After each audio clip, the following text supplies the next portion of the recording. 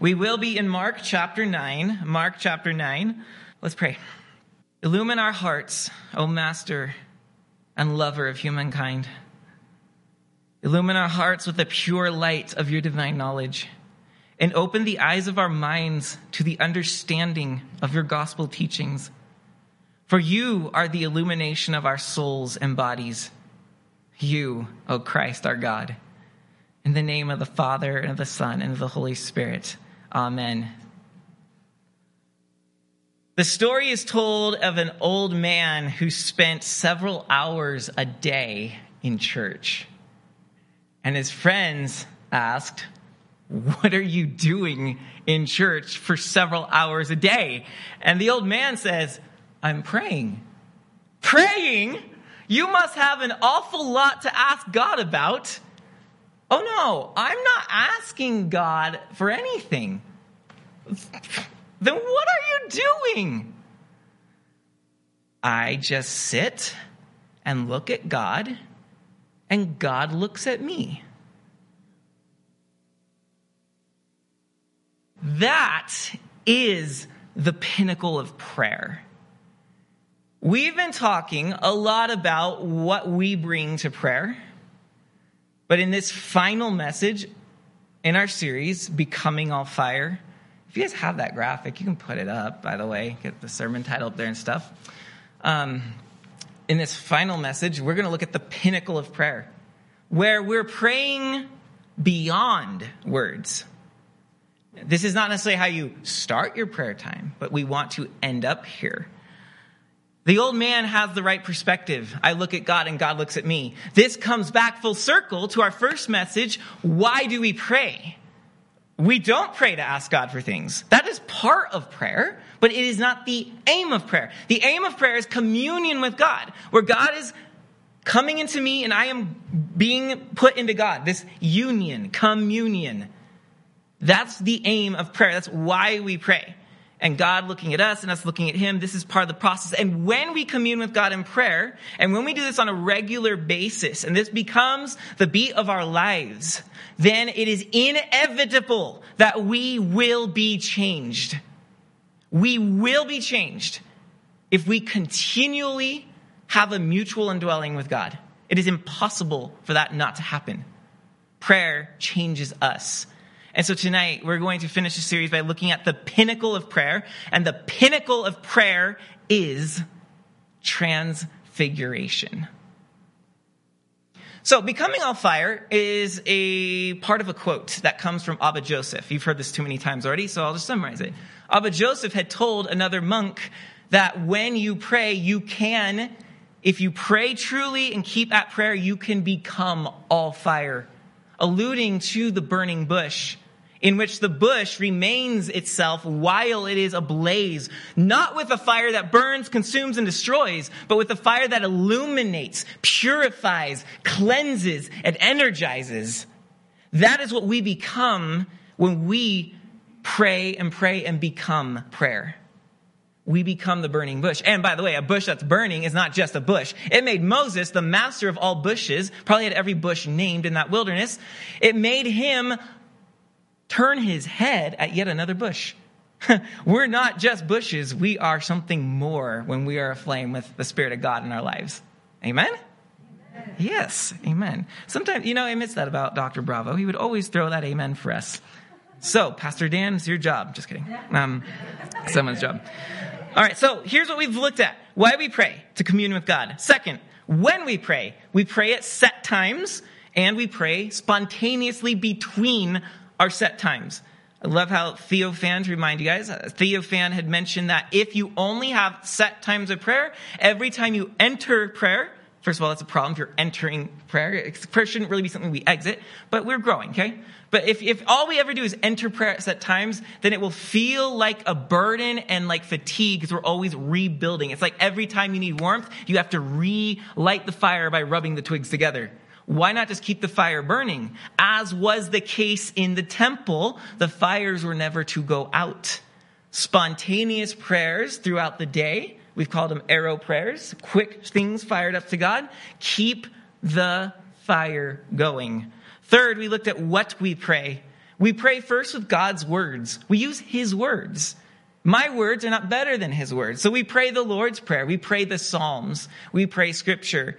Then we pray our own words. We looked forth at how we pray posture-wise. There's an inner posture where my mind must be focused and my heart must be open, and the two come together. That's when you feel really engaged with God.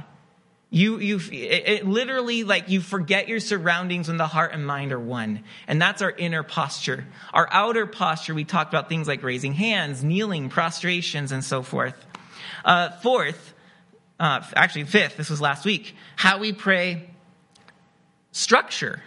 We pray with a structure: thanksgiving, confession, intercession. All our prayers must include these three. The order is not as important as the fact that we are thanking God, confessing before God. We would need a lot less counselors if we had more confession, by the way. Did you know, by the way, I'm getting ahead. We'll probably see lots of this in the next series. But counselors have replaced the concept of confession. People go to confess their problems to someone on a couch because they're non-judgmental. Well, that's the condemnation, one, to us who've become judgmental. But second, we trust doctors more than we trust pastors. What does that say about us? Sorry. I went on a little tangent there. Thanksgiving, confession, intercession. We pray for others and ourselves. Tonight, the pinnacle of prayer. So, ascending the pinnacle is really hard. Of course, mountain climbing is hard. And prayer is exceptionally and exceedingly hard. C.S. Lewis says this in his chapter on prayer in the Screw Tape Letters. The demons are talking. They say, "It is high time for me to write to you fully on the painful subject of prayer." What do demons find painful? You communing with God. On the painful subject of prayer, whenever they, humans, are attending to the enemy, God himself, whenever they are attending to the enemy himself, we are defeated. But there are ways of preventing them from doing so. That, by the way, chapter 4 of Screw Tape Letters is worth your read. Theophan, my favorite outside of America teacher on prayer, Theophan has said that if there is no success in prayer, then there will be no success in anything. It is the root of everything. Okay, do you believe that? Then why, I'm glad you do, that one person. Then why as a church, and I don't mean just us, I mean the church, in America particularly, why do we not live like that? I've been sharing shorter versions of these messages with the high school at Lake Red Christian School. Patrick gets the privilege and grace of hearing everything twice. Just last week, a student came up to me and said, "Are we ever going to talk about anything else in chapel?" I'm like, "Well, of course, at some point. But I think prayer is like what I'm wanting to share right now." And he goes, "Yeah, it's been really good and all, but when are you going to tell us something important for our lives?"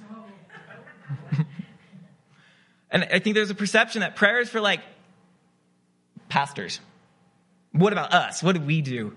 And I mean, you know, I have a good relationship with him, so I messed with him, but I very much seriously said, "And what do you think I'm doing? This is the most important thing for your life." Frankly, brothers and sisters, if our prayer life is messed up, we will have lots of other problems. And then if we have lots of other problems, we're going to be trying to address those problems. When really, if we pray, we can learn to be recollected and less fragmented, and we will see fruit. Thank you.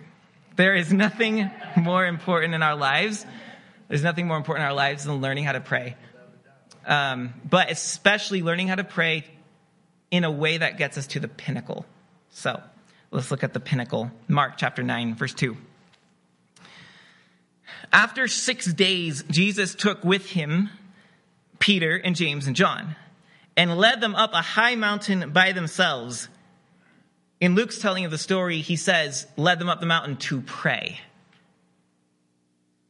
And Jesus was transfigured before them. His clothes became radiant, intensely white, as no one on earth could bleach them. Matthew's telling also describes his face becoming radiant like the sun.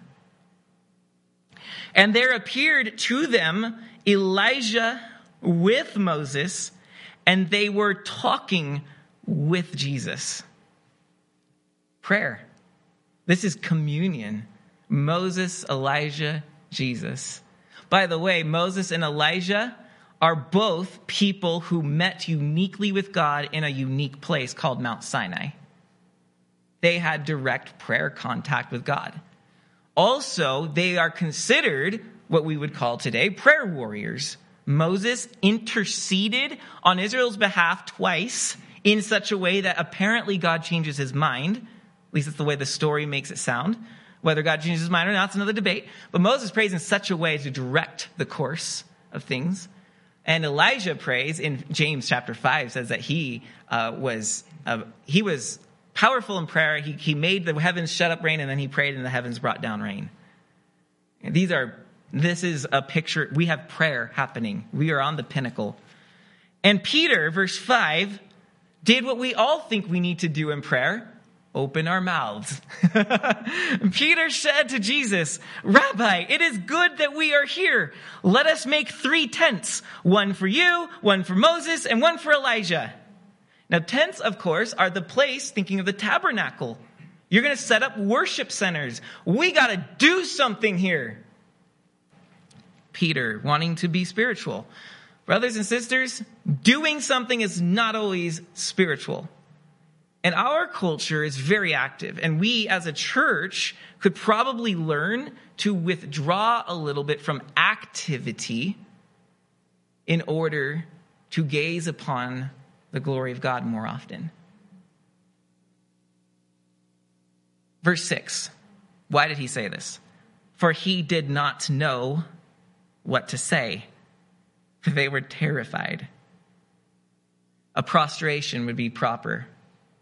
You see something, you see the glory of God, get on your face, because that says everything. You don't need to know what to say. And a cloud overshadowed them, just like on Mount Sinai. The cloud came on the top and that spoke to Moses. A cloud overshadowed them, and a voice came out of the cloud. This is my beloved Son. Listen to him. And suddenly, looking around, they no longer saw anyone with them, but Jesus only. That is the pinnacle of prayer. When you see nothing but Jesus.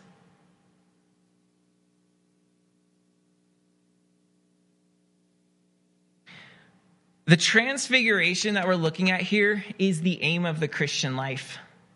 It's the aim.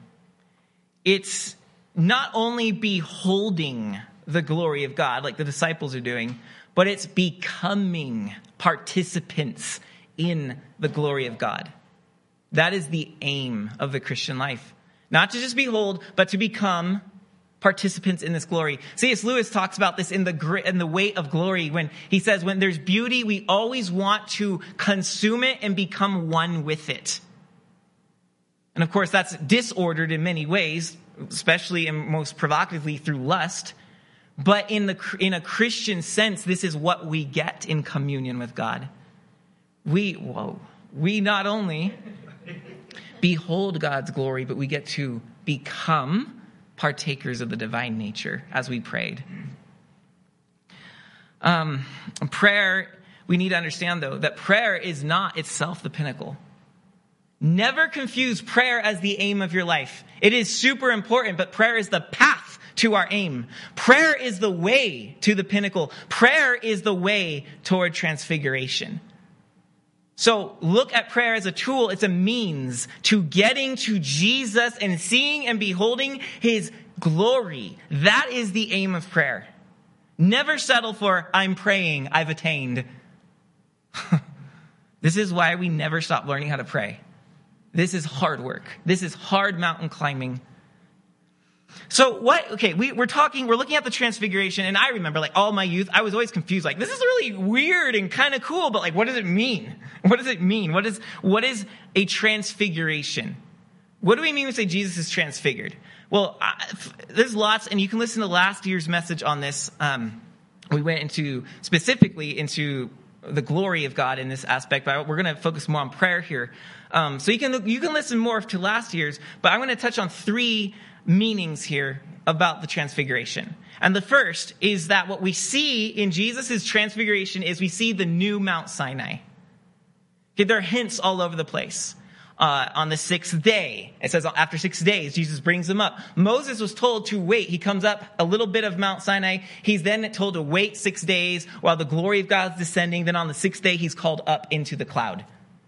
Well, there's no accident that after 6 days, Jesus takes them up the mountain and they are absorbed by a cloud.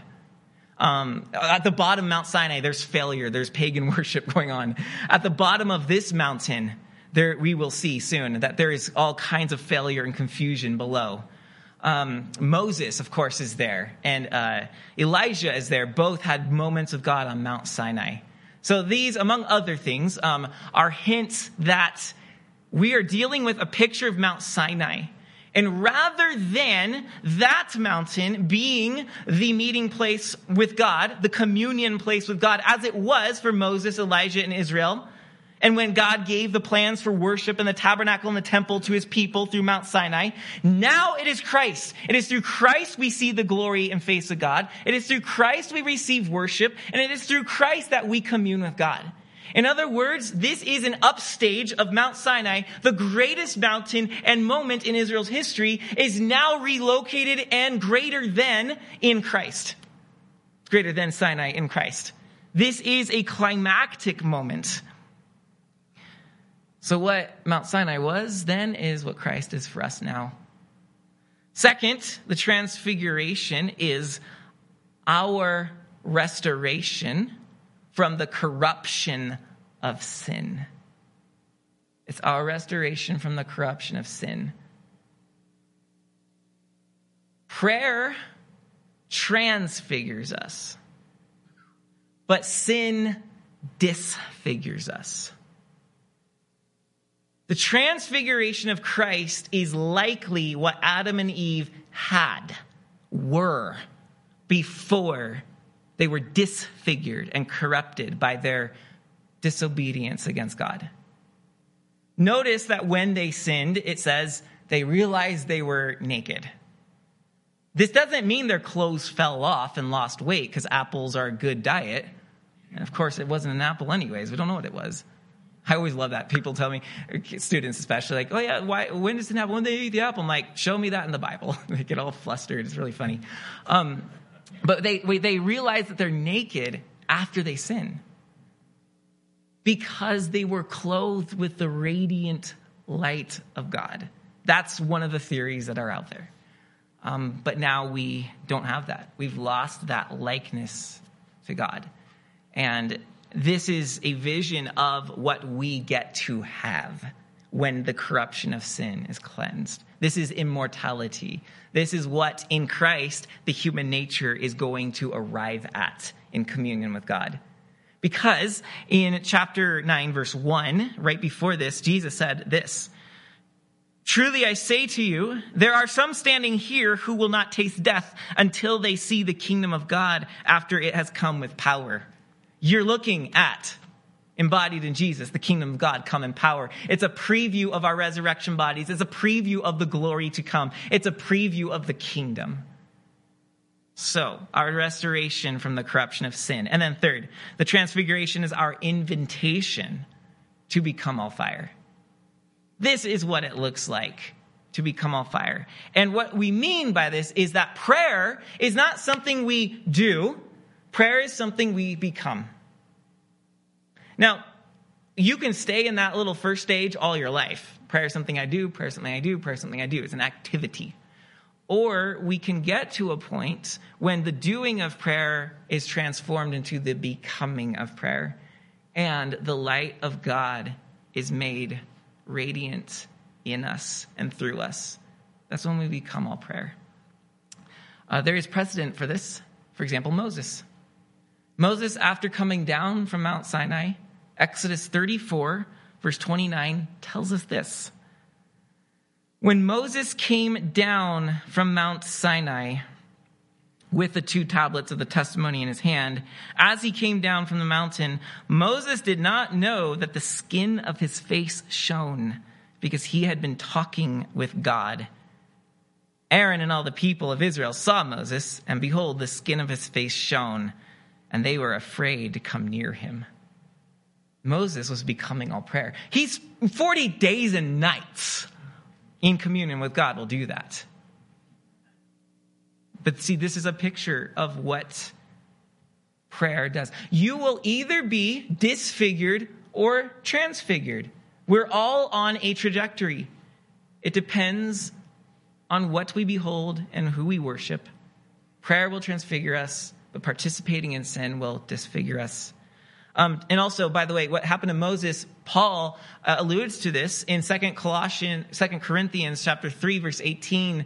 He says this, "And we all, with unveiled face, beholding the glory of the Lord, are being transformed into the same image from one degree of glory to another. For this comes from the Lord, who is the Spirit." Beholding the glory of the Lord, we are being transformed. You could say transfigured. It's the same concept. From one degree of glory to another. This is the old man in our story. I look at God, I behold God, and he beholds me. Beholding the glory of the Lord. Notice he also said, with face unveiled. Moses, because he saw that people are freaking out about his face, veiled his face. Paul is alluding to this and saying we too can experience such communion with God. So the transfiguration is our invitation to become all fire. What does it matter? Why should we reach the pinnacle? Why should it matter that we go from praying as an act to becoming prayer? Why should it matter that we are transfigured? Because transfiguration in our lives will bring healing and help to a hurting world. This will bring healing and help to a hurting world. Look at what happens when Jesus comes down the mountain with his disciples, with the 3, Peter, James, and John. In verse 14, when they came to the disciples beneath the mountain, they saw a great crowd around them and scribes arguing with them. And immediately all the crowd, when they saw Jesus, were greatly amazed and ran up to him and greeted him. I do wonder when it says that they were greatly amazed if there was some remnants of a glowing face like Moses, because there was there was a visible reaction about him. They were greatly amazed and ran up to him. And Jesus asked them in verse 16, "What are you arguing about with them?" And someone from the crowd answered Jesus, "Teacher, I brought my son to you, for he has a spirit that makes him mute. And whenever it seizes him, it throws him down, and he foams and grinds his teeth and becomes rigid. So I asked your disciples to cast it out." Let's modernize this a little bit in our context. "I asked your people, the church, to help me." But they were not able. And Jesus answered them, "O faithless generation, how long am I to be with you? How long am I to bear with you? Bring him to me." And they brought the boy to him. And when the spirit saw him, immediately it convulsed the boy, and he fell on the ground and rolled about, foaming at the mouth. And Jesus asked his father, "How long has this been happening to him?" And the father said, "From childhood. And it has often cast him into the fire and into water, all to destroy him. But if you can do anything, have compassion on us and help us." Jesus said to him, "If you can, all things are possible for one who believes." Immediately the father of the child cried out and said, I believe, help my unbelief. And when Jesus saw that the crowd came running together, he rebuked the unclean spirit, saying to it, you mute and deaf spirit, I command you, out of him and never enter him again. And after crying out and convulsing him terribly, it came out, and the boy was like a corpse, so that most of them said, he is dead. But Jesus took him by the hand and lifted him up, and he arose. Now there's the gospel in miniature. He's dead. He's raised. So will we. Hallelujah. And when he had entered the house, in verse 28, his disciples asked him privately, insert, because they're embarrassed, asked him privately, why could we not cast it out? And Jesus said to them, this kind cannot be driven out by anything but prayer. Or if you're reading the New King James, you also have and fasting, without going into boring stuff. In short, some of our old manuscripts say prayer and fasting. Some just say prayer. Your translators choose one or the other manuscripts. That's why. But prayer is the common translation that they both have in common. This kind cannot be driven out by anything but prayer. A church without prayer is a church without power. A church without prayer is a church without power. But here's what we do. We live verse 14. When Jesus comes down, there's arguments. We side in arguments below the mountain rather than reside in prayer atop it. We get very distracted and way too invested in the arguments that are happening here in the valley. And we all want to know what side everybody's on. And boy, has the whole COVID journey been fun with that, hasn't it? In fact, there is something called now the COVID shuffle in church discussions. In other words, it means that because of COVID, many people left their churches to other churches because they disagreed with their political position. What, in other words, COVID has done is it's shown us we as Christians are more interested in the argument below the mountain than we are with prayer on the top of the mountain.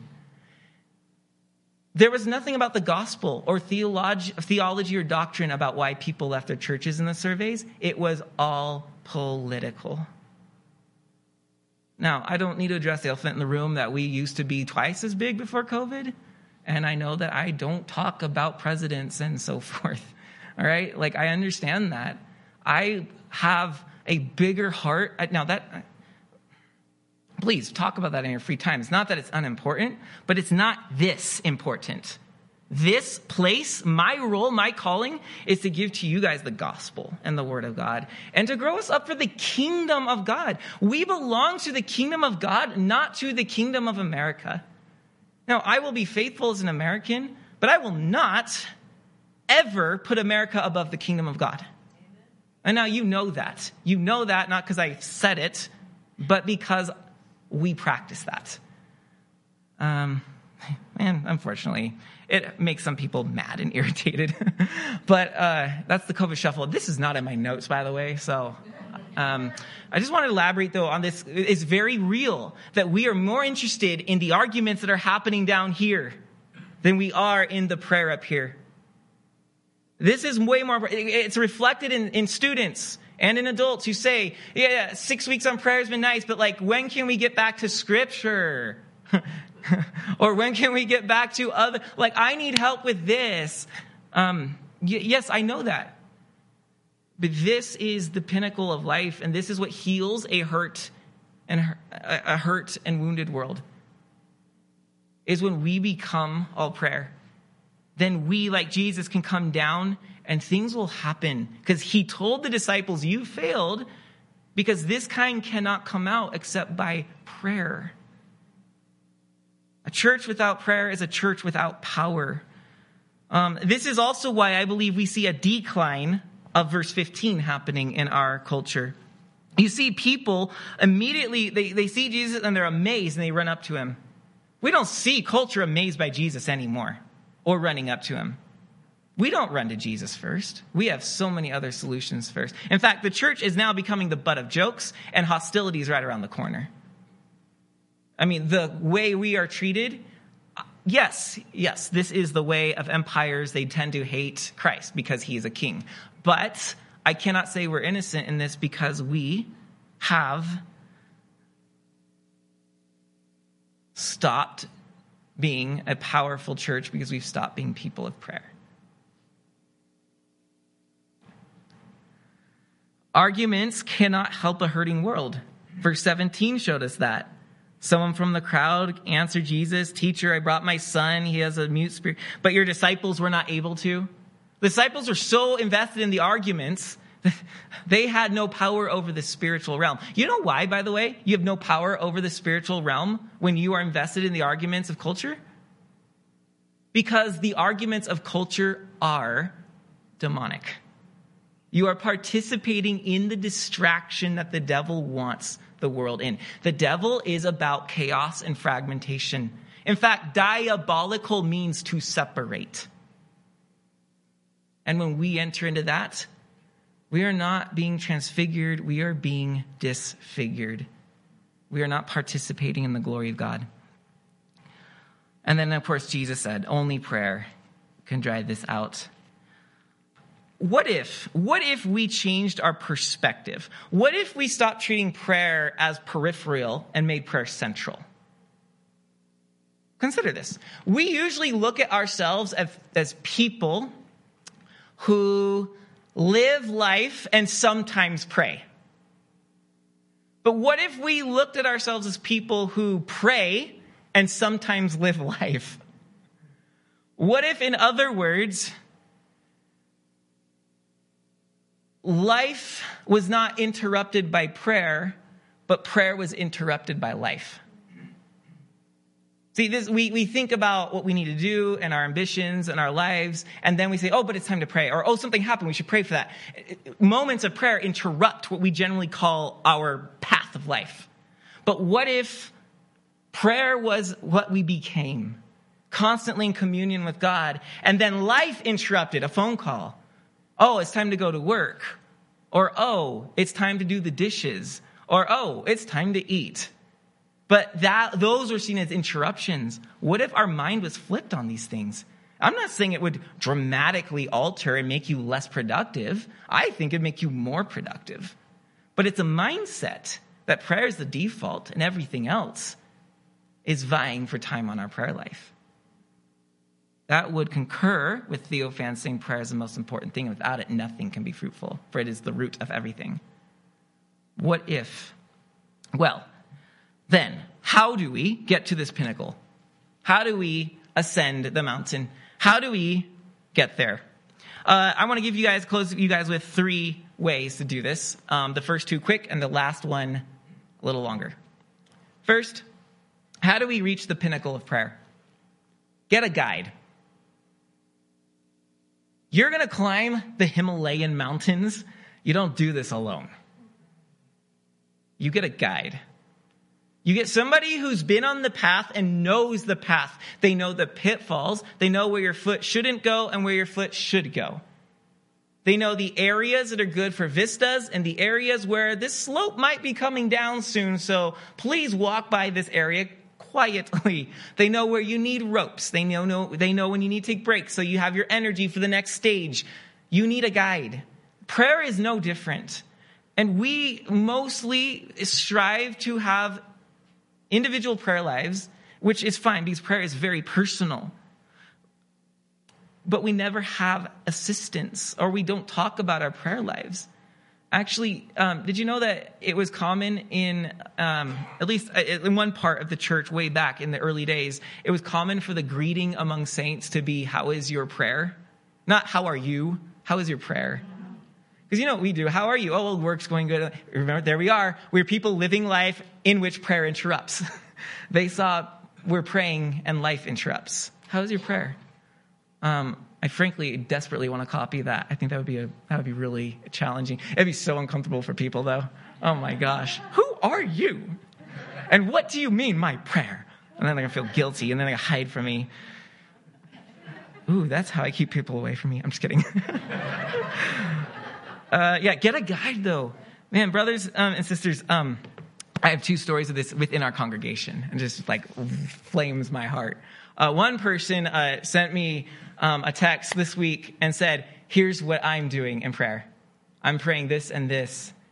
Thoughts. I'm like, that's amazing. They are looking for guidance, and they're sharing like, this is how I pray.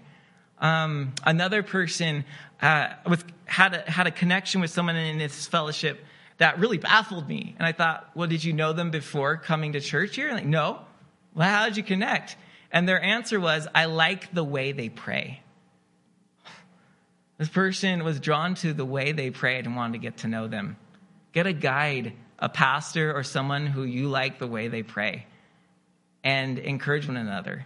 Because, man, you might have blind spots in your prayer, or someone that's a little bit ahead of you may know why you're stuck and why you're wanting to quit. Get a guide. Second, stick with it. Now, I know that these last few weeks have given us a lot to chew on. And some things we've never thought about. Some things we want to incorporate. Some things that are new and we're not sure about. Here's what I'm going to tell you. Nothing I say is exactly how you have to do that. And I think I've shown you a lot of liberty and flexibility. But when you try something, stick with it for at least a month. Because it needs to become part of, you need to be drawn into the prayer, not say, I tried it for 2 days and it's not me. Wait. First of all, Jesus never told us to follow him by saying, well, what's you and do you? Okay, first, like that's important to realize.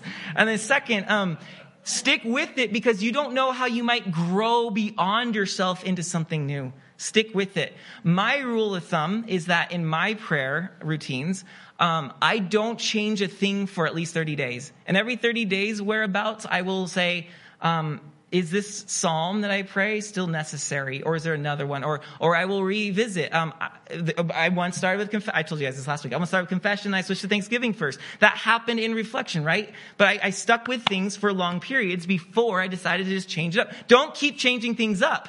There is a proverb. I don't remember who said it, but some Christian said, the shrub that is continually uprooted a shrub that's continually transplanted cannot let down roots. So don't keep changing it up. Stick with it for at least 30 days, then consider. Stick with it. You don't climb a mountain in 2 steps. You don't do that. If you do, you're not on a mountain, you're on a pebble. We want to ascend the pinnacle of prayer. Stick with it. Keep going. So that's first. Get a guide. Second was stick with it. And now finally, third, learn to listen. For this is the pinnacle. Peter, the voice from the cloud, rather kindly said, shut up. This is my son. This is what he really said. This is my son in whom I'm well pleased. Listen to him. Now, Mark did let us think that because Mark said Peter was blabbling because he did not know what to say. Listen to him. When we listen to Jesus, we reach the pinnacle to where verse 8 says, we see Jesus only. That's the pinnacle of prayer. There is a time when your words can only get you so far up the mountain. The pinnacle is a place where you pray beyond words. Not necessarily without words, because you don't want to necessarily get into transcendental meditation and New Age stuff. Okay, I'm not going to go down that road. But it's a place beyond words. The need for silence. Let's start with that. The need for silence. Soren Kierkegaard, that 19th century theologian and philosopher from, if you're Danish, where are you from? Denmark, thank you. I was going to say from Dane, but I knew that wasn't right. The Danish theologian philosopher said, if I were a doctor and was asked my advice, I would say, create silence. How much more so in the 21st century? Prayerful silence is not emptiness. Now that's like what New Age tactics are all about, emptying yourself. This is not about emptiness. It's about fullness. This is not about shutting the mouth. It's about opening the heart. This is not about absence. It's about presence. The classic Psalm 46 verse 10 says, "Be still and know that I am God." This isn't absence, it's presence. When I'm still, I know God. I'm not trying to unknow everything. I'm trying to know more truly God. Claude Debussy, the 19th century French composer, beautiful pianist guy. The guy's not beautiful, though. He is attributed to saying that music is the space between the notes. Music's the space between the notes. And friends, I suggest to you that the pinnacle, transfiguration, is the space between our wordy prayers. So when you pray, but allow space between prayers. Transfiguration occurs in the silence that we permit in prayer. C.S. Lewis, again, I'm quoting from the same chapter in the Screw Tape Letters, said this. Of course, through his demonic characters are saying this. If a Christian ever consciously directs his prayers to God as he truly is, then our situation is, for the moment, desperate. The demons are in panic. Once all his thoughts and images have been flung aside, then it is that the incalculable may occur. When the thoughts and images that we cram into our minds about God are flung aside and all we see is Jesus, that's when the incalculable can occur. Translation, that's when transfiguration of our heart and soul and lives occurs. So what we do is we dismiss every thought until only Jesus remains. Now, that's hard to do. How do you listen to Jesus? Well, stop thinking, stop being active like Peter. I got to do this. I got to say that. Put that aside. But that's so much easier said than done because I am flooded with a barrage of distracting thoughts like Peter's. I'm no better at this than you. My brain is like your brain. Well, some of you have a much better brain, but we are alike. And Elijah, James says, was a man with a like nature. We learn, though. We learn how to stop and silence Peter in our minds. Because our minds are determined. They're starved for activity. You notice that? You shut it off for a second, and it doesn't actually shut off. It just says, well, you're going to dismiss me. I will kick into automatic thinking. And then all these things you didn't know were in your head start coming at you. You suddenly remember things you'd never remembered. Like, oh, my registration's due. You know this is true because every week when we have silence before confessing Psalm 51, some of you aren't focusing on God because the silence grabbed you. And you're like, woo, hyperdrive. Our brains demand activity, so it's really hard to just stop thinking. In fact, the elimination of all thought is not preferable anyways. C.S. Lewis, one more time in that wonderful chapter in the Screw Tape Letters, says this. The demons actually want you to be thoughtless. They say this. Encourage your Christian to produce in himself a vague devotional mood in which real concentration of will and intelligence have no part. One of their poets, Coleridge, has recorded that he did not pray with moving lips and bended knees, but merely composed his spirit to love and indulged a sense of supplication. This is exactly the sort of prayer we want. And since it bears a superficial resemblance to the prayer of silence as practiced by those who are very far advanced in the enemy's service, clever and lazy patients can be taken in by it for quite a long time. What are we saying? We're saying listen to Jesus. This is the pinnacle. But when we say listen to Jesus, it can be easy for us to think, okay, I'm going to stop thinking. And in all your efforts to stop thinking, you get into this, what one author called the holy dozy. Or as we saw in Screw Tape, these vague notions of spirituality.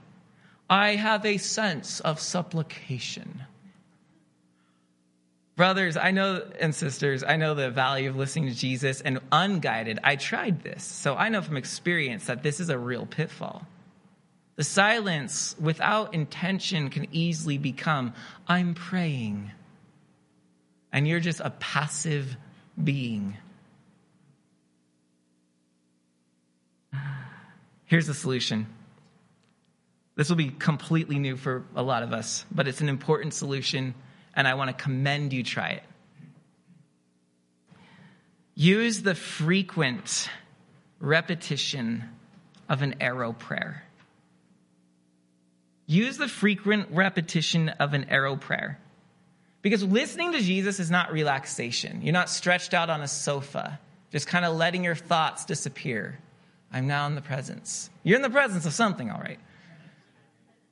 It's not relaxation. It is attention. It is the intense focusing of our attention. So by using an arrow prayer, you're permitting a focused attention, but without something you have to think about that would be distracting. Now, if you're not familiar with the term arrow prayer, this was from an earlier message in the series. So let me remind you, an arrow prayer are those short one-liners you can fire up to God, and they become memorizable so that you don't have to think about them all the time. For example, from the Psalms, you have, "Oh Lord, make haste to help me." Or you have, "I am yours, save me." Or you have, "Teach me to do your will, for you are my God." Or "Have mercy upon me according to your great compassion." Or you have the tax collector's prayer, "Oh God, be merciful to me, a sinner." Or you have blind Bartimaeus' prayer, "Jesus, son of David, have mercy on me." These are arrow prayers. These are helpful because what they do is they give our minds something to focus on, but not just something, dog, cat, meow.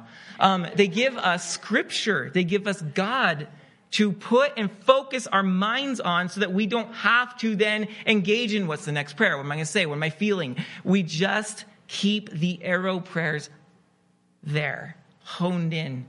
And that enables us to listen to Jesus. Now, I would commend, there's so many arrow prayers you can use, but I would commend to you a prayer that has been in use since at least the 5th century, known as the Jesus prayer, because of its use of the powerful name of Jesus and its cry for mercy. And it just goes like this: "Lord Jesus Christ, Son of God, have mercy on me, a sinner." Because here we invoke the name of Christ and we keep him in our mind while we listen to Christ. There is power in the name of Jesus. Every knee will bow and tongue confess at the name. Paul did not even say, when they see the vision of glory and terror.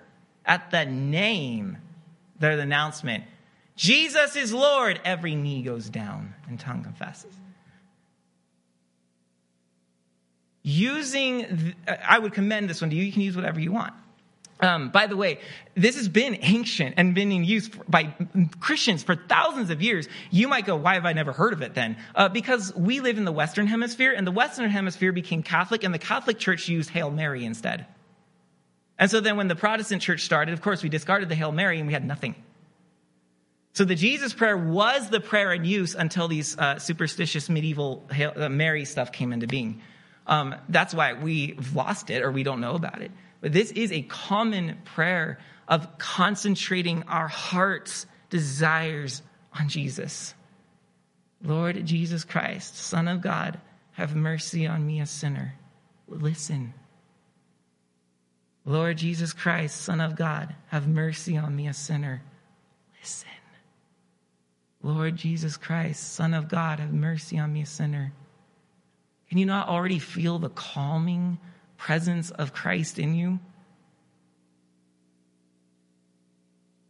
St. Theophan said, in order to listen to God in prayer, we must blind the mind with one thought, an arrow prayer. But then he adds, well, actually, the thought of the one only. The one only. Blinding our minds with Jesus. Now, I would recommend choosing one arrow prayer for listening to God in prayer, because what happens is we end up sharpening with repetition this one arrow until it becomes sharp enough to pierce the hardness of your heart. And when it pierces the hardness of your heart, the prayer has entered your heart. It's no longer just your mind. It's your heart. And what then happens is your heart, when it's pierced, will actually self-activate your arrow prayer at moments you are unaware. You will find it happening through the day. Some report to waking up with the prayer already being the first thought in their minds. That's the reason for honing in on one arrow prayer and sitting before your Lord, able to listen. Because by closing our minds around the words of the arrow prayer, we're opening our hearts to the voice beyond words. That's what we're doing. This is also how we can pray without ceasing. It stays with us. It starts praying in our hearts. We pray without ceasing. And this is how we can become transfigured. This is how we become all fire. May God be made manifest in you and in me. Lord, teach me to pray. Pray you yourself in me.